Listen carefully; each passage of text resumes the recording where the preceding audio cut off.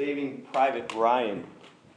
For those who haven't seen the film, Matt Damon's character is Private Ryan, and Tom Hanks' character is the leader of the platoon that was sent to Europe during World War II to find Private Ryan and bring him home. Well, in the course of finding him, pretty much the entire platoon gets killed on that mission to save Ryan. And as the Hanks character is dying, I don't know, I hope you could hear it, but he tells Ryan to earn it. Earn it. Be worthy of the sacrifice. It's a powerful scene, and if you've seen the whole film, by the time you get to that point, it just resonates so deeply with our humanity. We want to be those persons who could live so nobly, so strongly as to be worthy of such deep sacrifice. But here's the thing. It's impossible. It's impossible. Think about it for a minute. And let's start with someone that we know and someone we love. Let's start with our mother or a brother or a friend. They die for us. How could we ever live consistently in such a way to earn that sacrifice? How could we?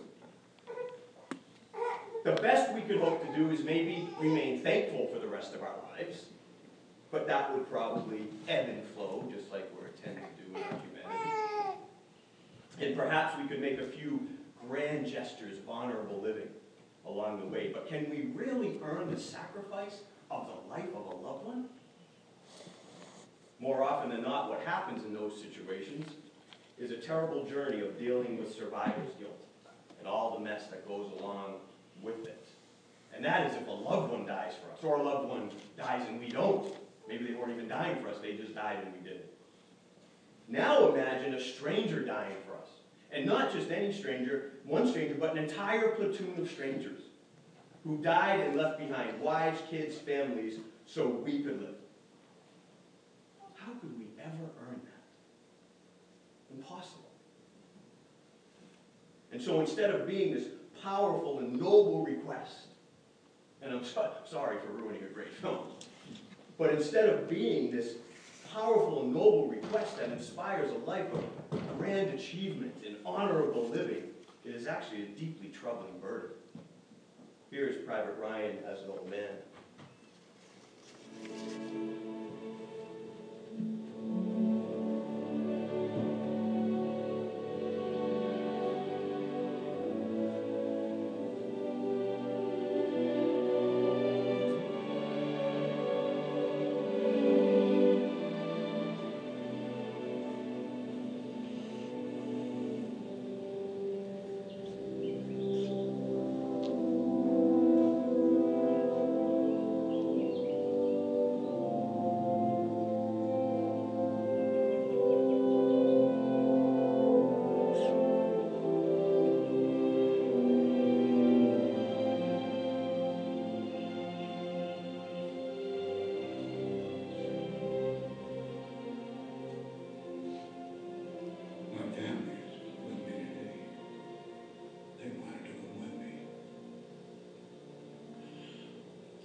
To be honest with you, I wasn't sure how I feel coming back here.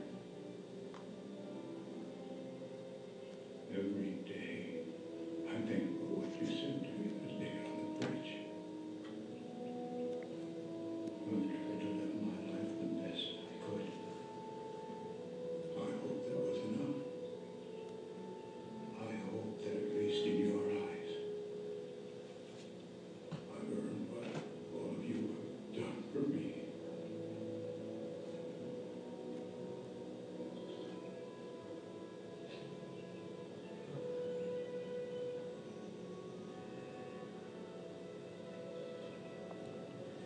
James. Captain John H. Miller.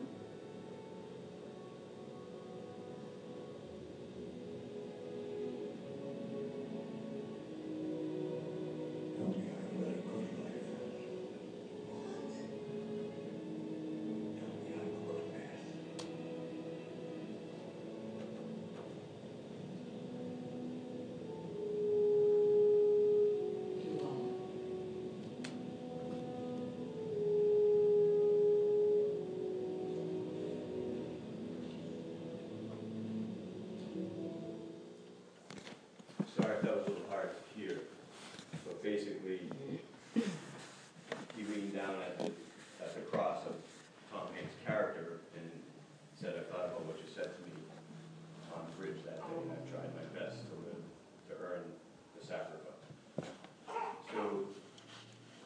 sound at all like someone that was confident that they had earned it.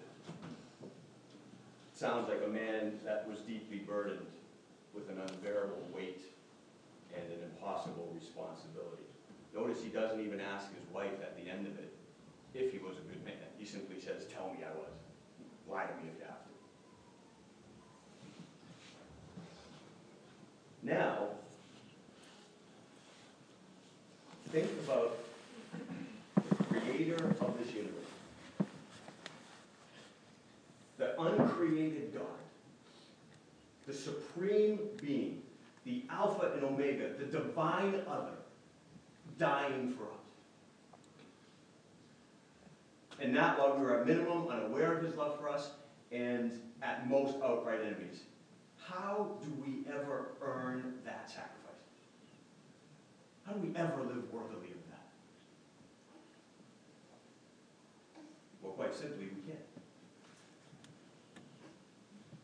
And if you've been struggling under the burden of that, I'm sorry that you were presented that Christian theology. It's impossible. But here's the good news. See, as Jesus was dying on the cross, his last words weren't earn it.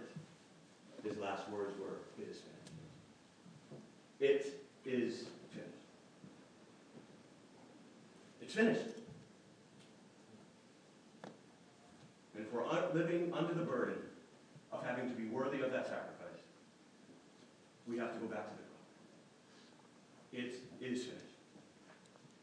Everything that needed to be done for us, for salvation, for Christ-like living, for transformation, for our whole lives, is finished. Finished. That's why it's called the good news. That's why it's the gospel. The gospel isn't a theological term. It simply means good news. It's good news. How often Christianity doesn't sound like good news anymore? You've got to make it sound like good news. Saving Private Ryan was not a Christian film, I'm sorry.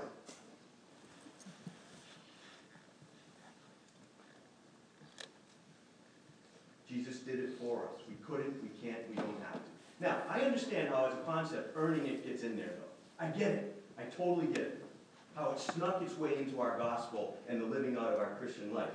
It's the same reason that that scene so resonates with us and moves us. In our humanity, we want to be good enough. We want to be strong enough. We want to be powerful enough to have a hand in our own salvation. That's the great lie. That we can do it. We want that. I mean, ultimately, isn't that what the Tom Hanks character was offering Private Ryan? A hand in his own salvation. Right? Live life accordingly, and you will have learned, Ryan, this great sacrifice that we all made. That's why so many Christians will quote this like it is gospel truth. God helps those who helps himself. I bet you quoted that. Maybe to your kids. Maybe you had it quoted to you when you were a kid. Here's the thing, it's not in the Bible. This is not in the Bible. Anywhere. I've read the Bible front to back a number of times in my life. I'm not bragging, I've just done it. It's not there. This has its origins in 2 Greek sources. Again, a lot of modern Christianity has its origin in Greek sources. The Bible was written by Jews. Just want to give you. The first Greek origin, Sophocles. He said, no good ere comes to leisure purposeless, and heaven never helps the man who will not act. And Euripides, try first thyself, and after calling God. But to the worker, God himself lends aid. And then, of course, Ben Franklin put it in Poor Richard's Almanac in the 1700s, and bam, took on a life of its own. In fact, many different polls that are trying to show many different things. So this is not an agenda thing. They were all trying to do different things, but this just happened to come up in these polls. The majority of people, even many who claim to be Christian, think this is a verse in the Bible. Most of them think it's one of the 10 Commandments. And as funny as it is, and as sad as it is, the worst part of it is, if you think and are honest with yourself about your own theology, I bet it's snuck right in there. We're in an election year. I do not do politics at church. But think about some of the things you support politically. I bet this is one of the reasons you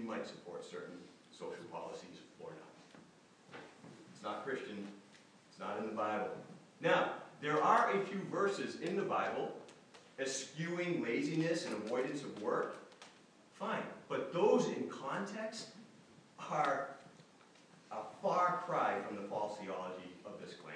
And so I think this is exactly why Jesus used such an incredible metaphor to help us understand the Christian journey when he was talking with Nicodemus, born again. See, no one earns their own physical birth, right? It just happens. Did Lainey do anything? Sam, Jill? No.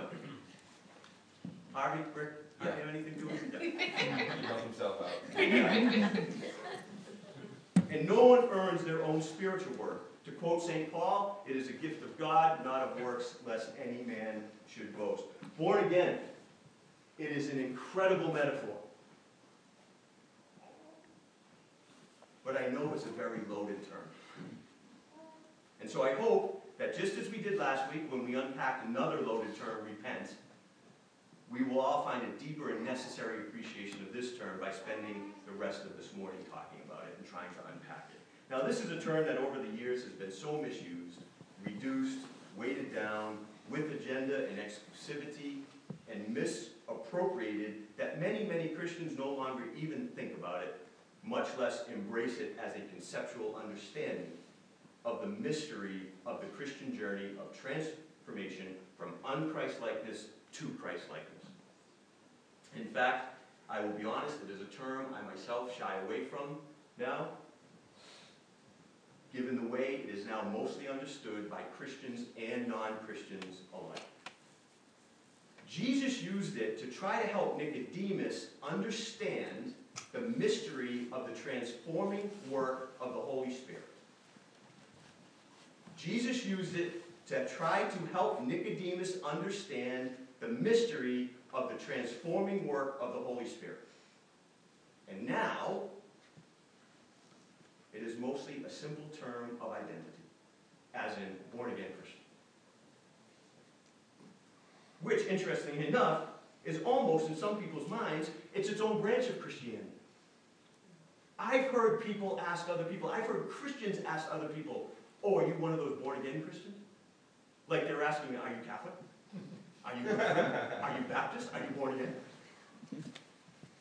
In fact, have you ever tried to explain to someone that doesn't know what non-denominationalism is, that you're a non-denominationalist? One of the first things they usually ask, oh, you were born again? They look at you like you have 10 heads. You're one of those. Sadly, as nothing but an identifying label, the underlying brilliance and truth of the mystery that Christ was talking about gets lost in translation, as it were. So sad. Likewise, it also gets weighted down with such exclusivity that has almost become a term used by many to litmus test, if you will, if someone really is a Christian. That's how you litmus test them. You born again? Oh, if you're not, you're out.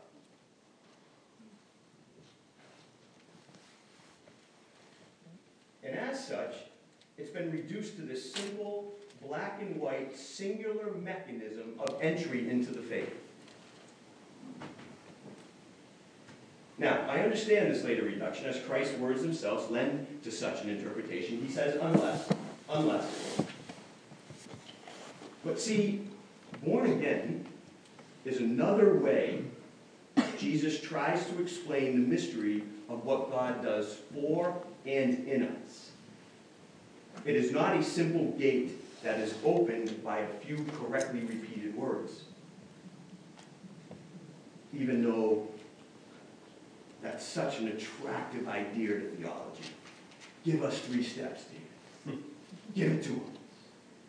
I was at Harvard listening to a lecture by Don Miller, who wrote Blue Like Jazz, a book that introduced Christianity to a lot of people that never would have even thought about Christianity.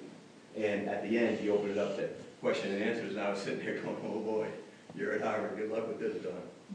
And it was an amazing 45 minutes to an hour of questions, and the place was packed. I mean, this was a peak of Blue Like Jazz's popularity. And someone got up, and I could tell they were definitely, probably, I won't say anything, but they were definitely a Christian. And I'll stop here. And I could tell they were furious with some of the stuff Don Miller had said. And he said, so Don, you're talking about God loves us, and God wants us to love him back, and then follow him. Well, how does that happen, Don? And here it comes. This kid wants it, and he's not going to get it. And Don said, and he looked around the room, and he looked at a guy and a girl in the front row, and he goes, I don't know. And he looked at the guy and he said, how would you fall in love with her? Take her to dinner? Spend time with her? Get to know her? It was an amazing answer. And I was there cheering and said, yes. You see, when born again gets reduced into the simple mechanism of saying a few words, it's not the mystery that Jesus is talking about. His emphasis here on the unless a man is born again, you cannot see the kingdom of God. His emphasis is on the mystery that must take place. It has to take place. A mystery that God does in us. A mystery we cannot earn. His emphasis is not on the fact that these two words are magical in and of themselves. It's just another metaphor. And further, another reduction of this term that is dangerous for all of us, and this was what was really dangerous for me, just as our birth into this world is from conception through to the birth, and then on through our life as we become ever more and more human in who we are. It's a journey. And the danger of reducing born again to a simple mechanism in one moment in time is what often stops us from moving more and more into the mystery of transformation. And transformation into Christ-likeness is what we are called to. It's the point of Christianity. Please don't reduce that. I know it would be awesome if Christianity's point was not to become like Christ, wouldn't it? Then just think how we could live. We could rationalize our hate, our disgust with our loved ones. There is so much we could rationalize if Christianity's point was just a gateway mechanism instead of becoming like Jesus Christ. See, consider his audience. Nicodemus, a religious leader. By the way, that's a far different audience than we tend to share the gospel with, isn't it? This was a religious leader, a man of great knowledge and understanding of Scripture. And please do not diminish the truth behind this amazing encounter by understanding this as a Jewish Christian question. That's a far too easy way to read the Gospels, considering Jesus himself was a Jew. What we have here is a man who is convinced he has lived in a way that he has earned is worthy of God's love, of God's salvation, of God's working in his life. Nicodemus was probably one of the most moral and ethical and obedient persons we meet in all of Scripture. And yet, to this man, Jesus said, "You must be born again." It may have tremendous value to us to think about why Jesus had this particular conversation with Nicodemus and not with the many far messier folks he engaged with along the way. I've thought about that a lot over the decades of my life. Why did Jesus have this conversation with Nicodemus? And the deep conviction that settled over me some 20 years ago, right as I was coming out of my 20s, and I knew everything. I had been a missionary, and I was poster child for fundamental evangelical Christianity, and my life was good. You couldn't find anything wrong with my life.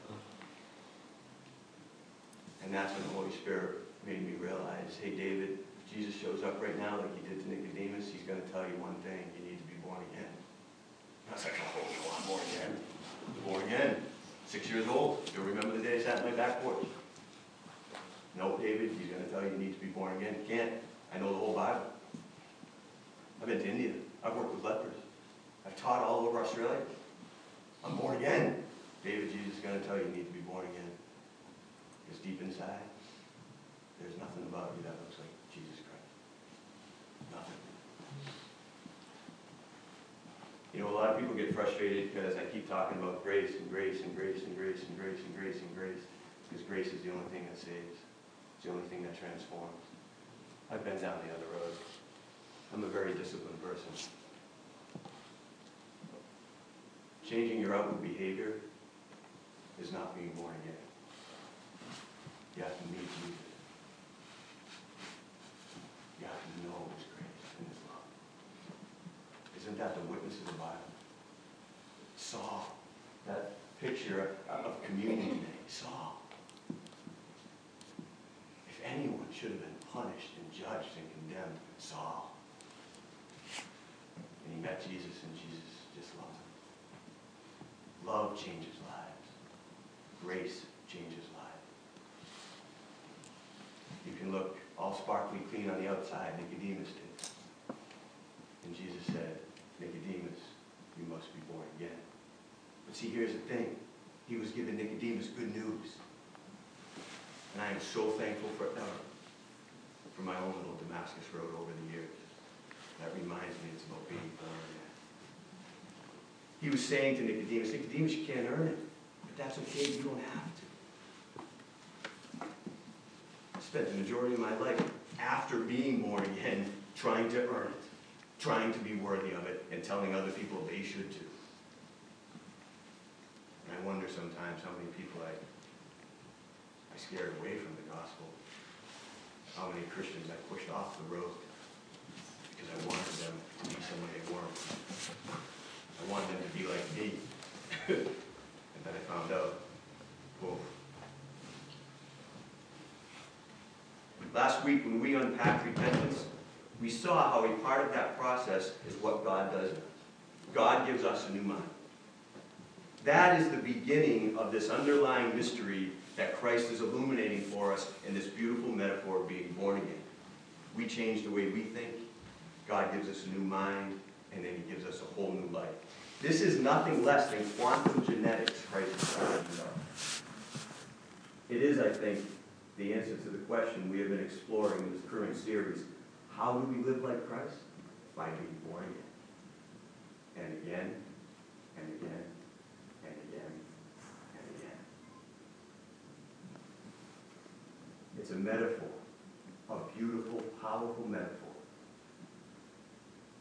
for how our genes must be replaced by Christ more and more and more as we journey ever deeper into relationship with Him. It is the divine in us, slowly but surely taking over the rebellious human in us. That's why we need to preach the gospel to each other all the time. The gospel is not for sinners. It's for everybody, because we're all sinners. If anyone here is living a perfect divine life, let me know. You can be the pastor of King Community Church. And if you're not, then guess what? You need to be born again. I need to be born again. That's the beauty of this metaphor. Don't sell it short. Don't ever sell anything short that Jesus said. Right now, just think of the one person that you don't like right now. You need to be born again and forgive them. You can extend grace and mercy. You can't earn that kind of forgiveness, especially if it's horrible what they're doing. We all need to be born again. See, Jesus was always talking about how His death would become the actual life of others, right? Colossians 1, to them God has chosen to make known among the Gentiles the glorious riches of this mystery, which is Christ in you. There is a glorious mystery as to how God saves us and transforms us. Christ in us. God is saving us from the inside out, not the outside in. Christ in us allows us to live like Christ. It is His genes that are striving to take over. When we let them, those moments of wonderful, this is a very Christian term, but it's a good one, victorious living, are because Christ in us has taken over. Not because we're strong or we're earning it. He's in us, taking over. When we let his genes take over, when we let his mind in us have control, we move deeper and deeper into this wonderful, glorious mystery of being born again. Notice Paul says to the Corinthians in his second letter, therefore, if anyone is in Christ, he is a new creation. The old has gone, the new has come. Sure, there's that smell of the old that still lingers and deep corners that need to be cleaned out. The new has come.